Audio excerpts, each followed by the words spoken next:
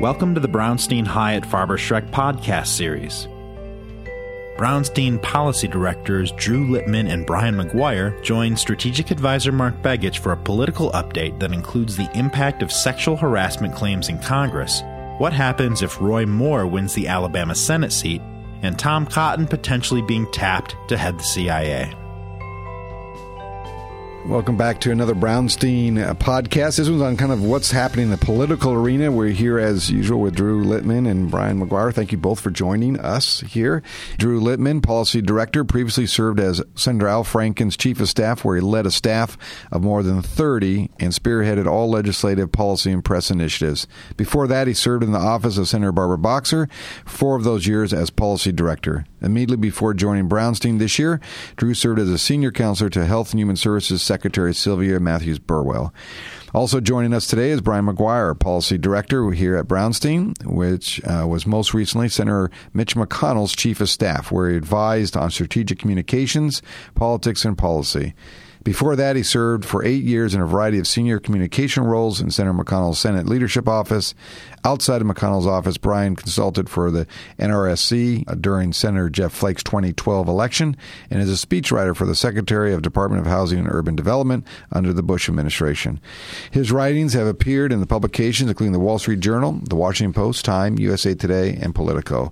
Thank you both for joining us today, and I want to start with the hot button issue that's out there, and it seems to consume the media on a daily basis. And this is not Trump, but this is sexual harassment issues, all these issues that are starting to come to light in the political arena right now on many different levels. You know, it's not just, one incident. It seems like there's a constant, and it's creating kind of a, in an odd way, some bipartisan work on some new rules and regulations that people should operate under within Congress. But what do you think it's doing to the political environment and the ability to get work done in Congress? Or is it just not that big of a, I don't want to downgrade the issue, but is it, with all the other big issues of policy, is just a side issue that people can deal with? Or is it consuming people right now? And I guess I'll turn to Brian first and give me your thoughts there, because I think it is a bipartisan issue. There's no question about it. Democrats and Republicans are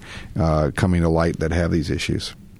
Yeah, I think it's a power issue. I think people have abused their positions of authority and taken advantage of people who are at the beginning of their careers in really repugnant ways. And this is something that we've seen to be happening in virtually every aspect of our culture: politics, entertainment, different areas of the media, sports, music now.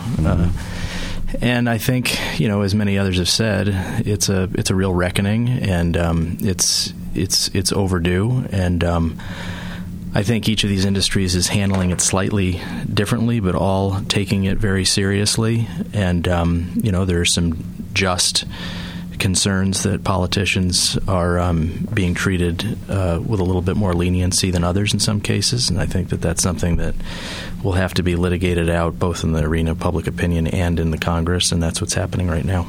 Do you think, Drew, that both leaderships, and I say both Democrat and Republican, both in the House and Senate, are willing to kind of get to a zero tolerance, unacceptable, we're not going to allow it standard, or will it be with some caveats? What do you think is going to happen? I think we have to separate out past actions from future actions. I think with respect to future actions, zero tolerance would be the starting point. Mm-hmm. I can't say what's going to happen with respect to past actions because you have so many actors, so many people potentially with some exposure that it's hard to know where this... I heard about a freshman that just... Yeah, and there have been lots and lots of stories. Right. I think one very concrete effect of all this in terms of politics, right now things are so feverish on so many issues, it's hard to say what the impact is currently on Congress's ability to do business because you've got the tax bill and you've got Russia and you've got healthcare reform. The long-term effect, I think, is going to be a boost to female candidates and I think likely an increase in women going out to vote. Mm-hmm. Do you think, let me, and I want to kind of move into, there's a race next week, I think it's next week, with Moore in Alabama, who's had claims against him. Your former boss, Brian, made very strong statements early on, but now everyone's kind of calmed down to some degree, I guess I would say, and just said, let's just see what the voters do. Let's just assume for a moment for this discussion, he wins. Mm-hmm. What happens? Is it just, maybe it's he wins and then everyone finishes all their budget stuff and gets out of here for Christmas and has some thought that goes on after. What happens in the body? And I can only imagine you've sat in those rooms in leadership as a member of the staff. What happens in that situation? Or maybe nothing happens. I don't know. Well, I think it's safe to say it goes that to what Drew said. The past is harder to figure out. The situation is somewhat sui generis. I don't think anybody's experienced anything quite like this set of circumstances.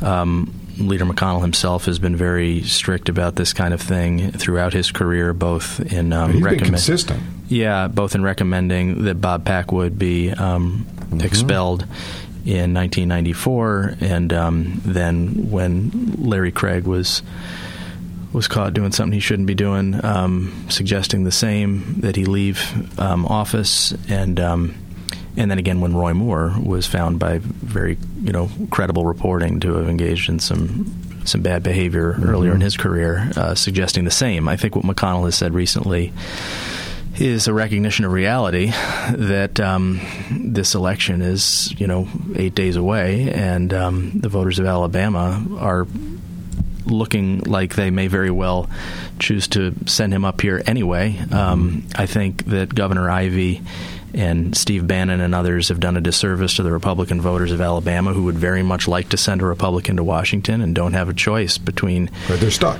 Good candidates. They have two bad choices, and I think that that's really a disservice. And what happens now is a little bit unclear, though in the Senate the Ethics Committee operates differently than it does in the House. It does not require a recommendation from the majority leader to take up or to pursue an investigation. They may choose to do that. I wouldn't be surprised if they did.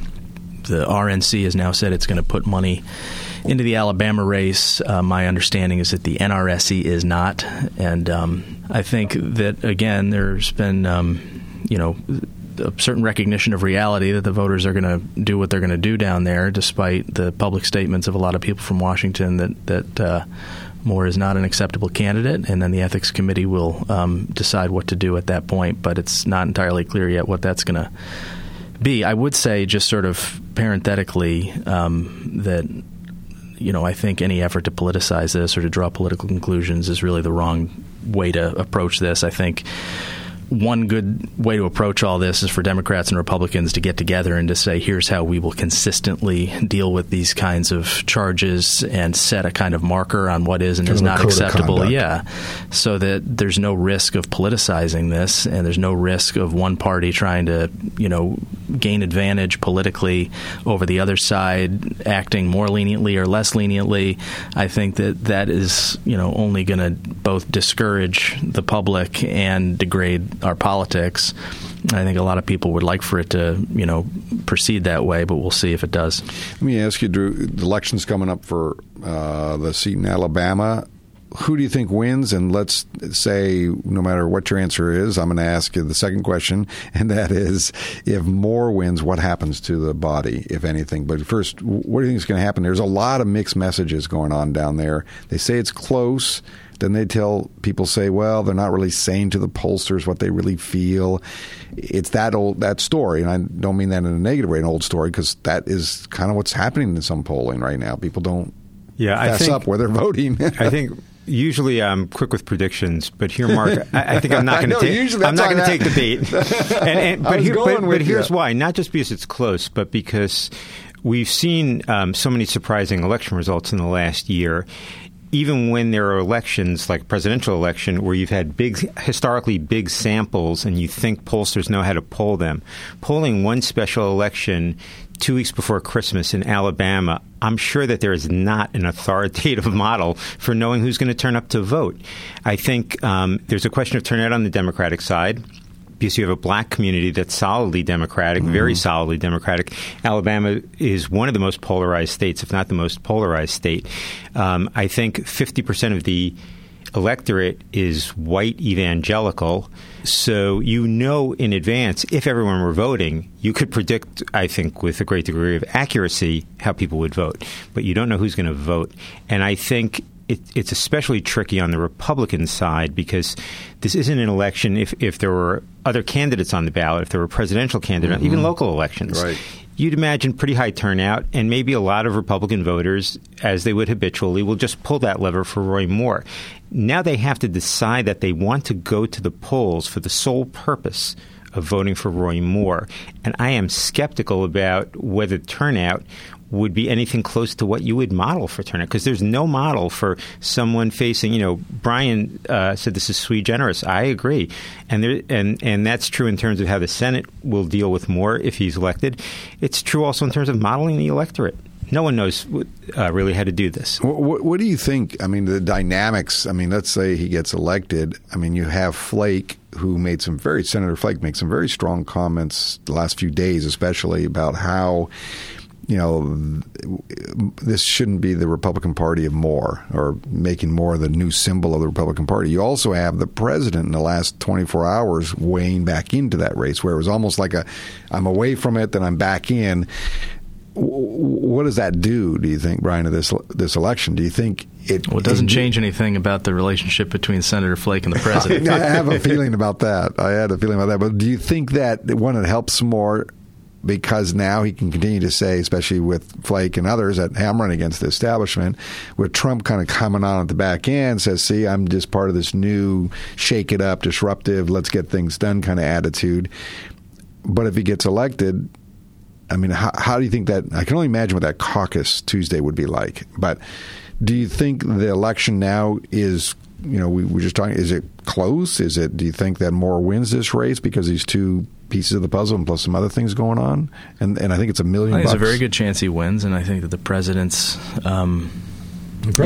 endorsement is only going to help. Yeah.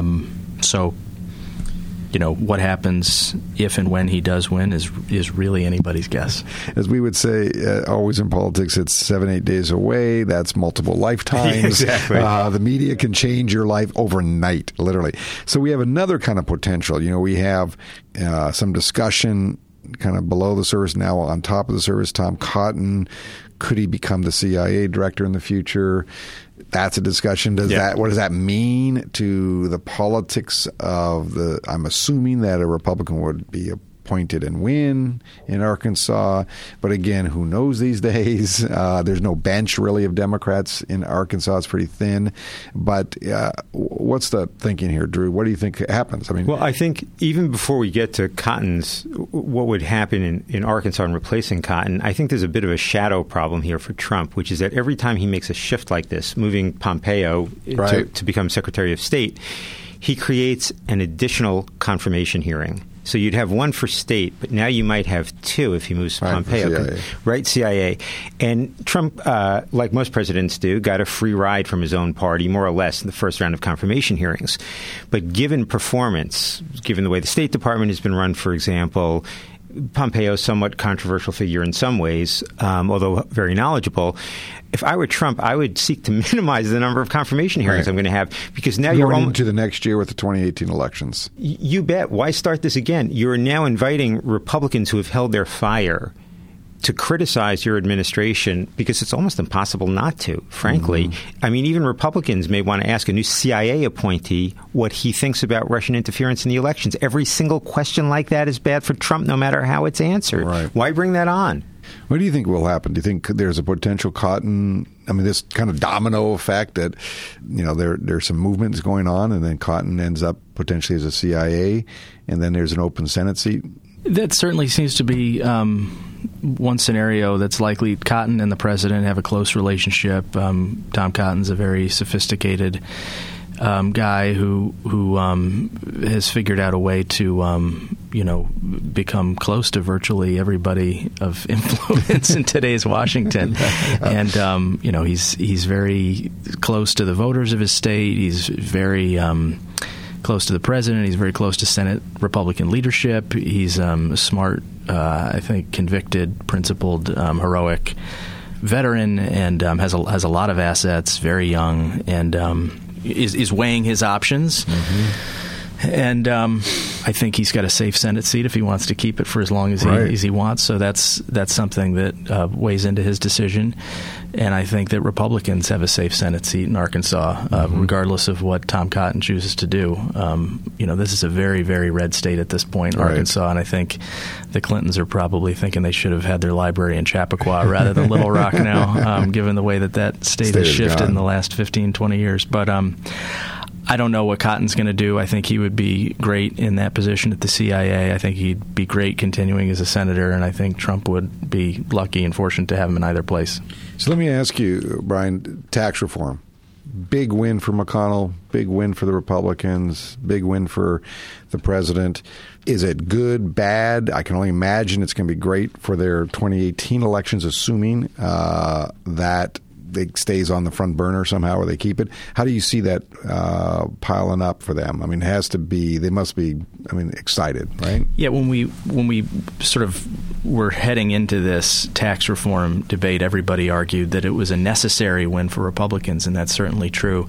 But it's more than just a necessary win. I think it's also a huge political win for them. And I've seen the same polling you have that suggests that voters don't love the bill as it's been portrayed. But I think that what's really matters is how this plays out now that once it passes, and I think Republicans are very confident that what they've done here is not just pass a major piece of significant far-reaching legislation that affects a lot of middle-class Americans in a very positive way, and helps make us competitive in a way that both Democrats and Republicans have arguing that we need to be for years, and keep more jobs here in the process. But it's sort of a momentum builder for the party.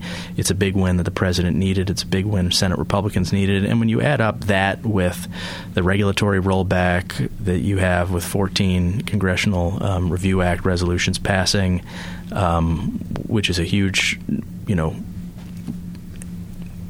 deal, largely underreported over the past year, and then the real transformation of the federal courts through the Republican Senate and the president's really aggressive efforts on that front. You've got the makings of a pretty significant year of accomplishment by Republicans, despite all the efforts by Democrats to resist and block virtually everything the president's been trying to do. So I think Republicans feel pretty good going into 2018 about what they've done, both with the courts and legislatively.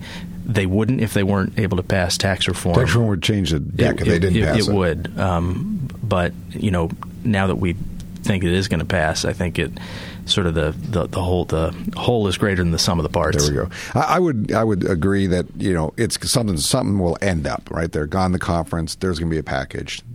President, it doesn't matter what the percentages are, 20, 22. He doesn't care.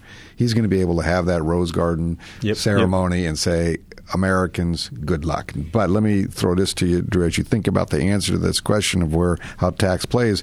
Come April or January through April, when people are filling out their tax returns, they're going to hear all this about tax relief.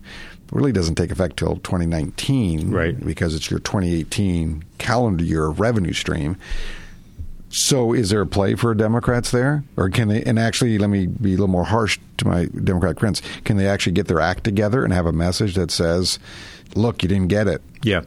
And I think they're not usually capable of a simple message. I'm not sure Democrats have to do that much work, though, to develop this message. I'm one of those people who thinks Democrats don't need a better message. They can actually run against Trump and win.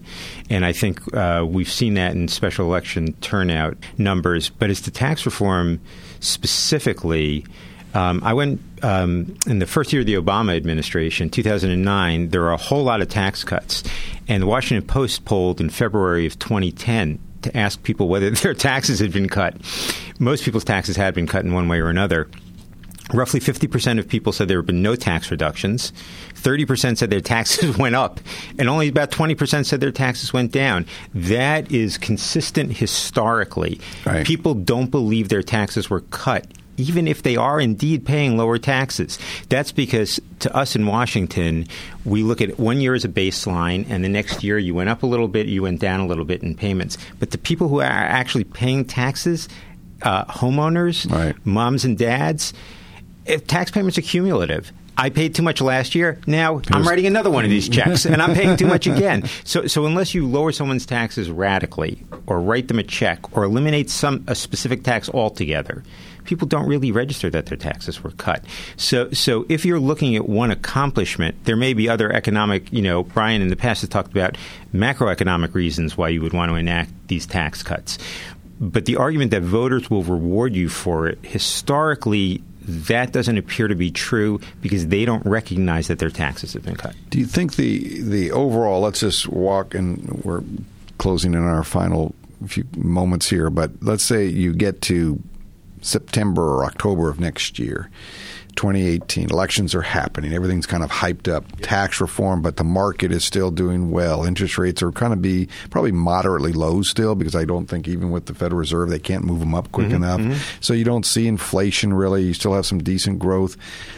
Can the Republicans say this? Without that tax reform bill, we would have never had this great growth. Well, they will say it. Right. Is it believable, I guess? I think Trump has said that just his mere election is what has caused the stock market rise. Yeah, they call it the Trump bump. The Trump bump. Right. At the same time, you've had the stock market rise, but you've had low inflation, stable housing prices. And low interest rates. And low unemployment, very importantly, right? Which raises the question, why cut taxes? Right.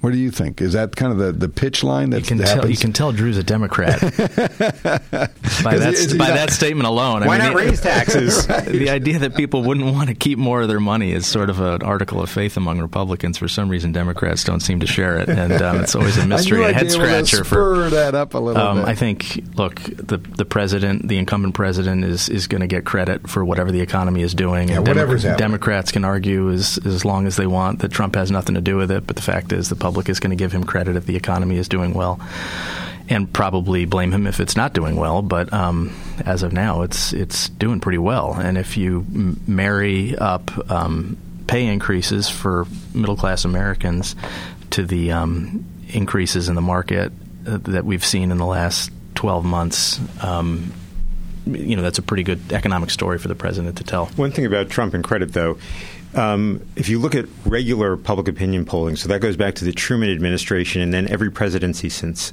every president at this point had a net positive favorable rating. Trump's is radically net negative, I think, by more than 18 points.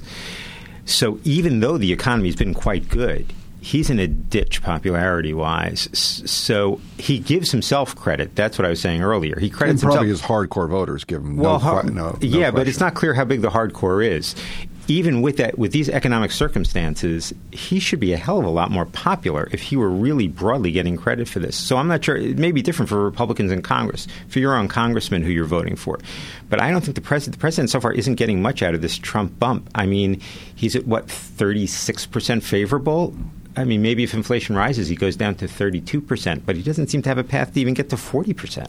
Let me throw this one data point out in text, and I'm going to ask you kind of a closing question because we're in the holiday spirit, but just some data from congressional research. And I've probably said this before, but just to repeat it, in 1945, to share the shared responsibility between corporate taxes and individual taxes to support the federal government was $1 to $1. You pay $1 individual, $1 corporate.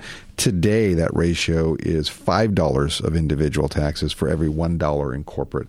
And the final number is on a $4 trillion budget, corporate income tax or support taxes to support it is about $300 billion in total of $4 trillion. It's an interesting data point, but when you put that over to the side, the 5-to-1 ratio, and then you think about individuals who pay now more local taxes, state taxes, to your point, Brian, they're feeling like there's a lot on their back, and they're looking for somebody somewhere to get relief. But I do agree with you, Drew. I can't recall when I was in the Senate when we passed the $300 billion payroll reduction. Yeah. That how much of those voters thank you for that? Not one. Not one. Because it's what every senator says. Right. Not one. So it's going to be interesting in 2018. So here's we like to always say, all I want for Christmas is And so we're in Washington, D.C. in the political time. It is the holiday season. If you had your one policy gift or gift, however you want to classify it, under the tree at Christmas time for Washington, what would it be? Well, from Washington, I'd like to see the preservation of the individual mandate somehow in the final tax reform bill. And I'd certainly like to see Alexander Murray pass, even though it won't mitigate all the problems caused by repeal of the individual mandate. Brian? Couple more circuit court judges. Couple more circuit court. I said this in the last Killing one. me with those judges. I know. As I said in the last podcast, I said, all I want is the two sides that work together on something. I don't even care what it is. The only thing they seem to find common ground on policy right now is the sexual harassment policy. So maybe we can expand that a little bit and find some new items to work on. So we'll leave it at that. It is the holiday season. Wish you both the best in the season, and look forward to the new year. You too. Thank you so much. Thank you. Thank you for listening to the Brownstein Hyatt Farber Schreck podcast series. Visit www.bhfs.com for more information.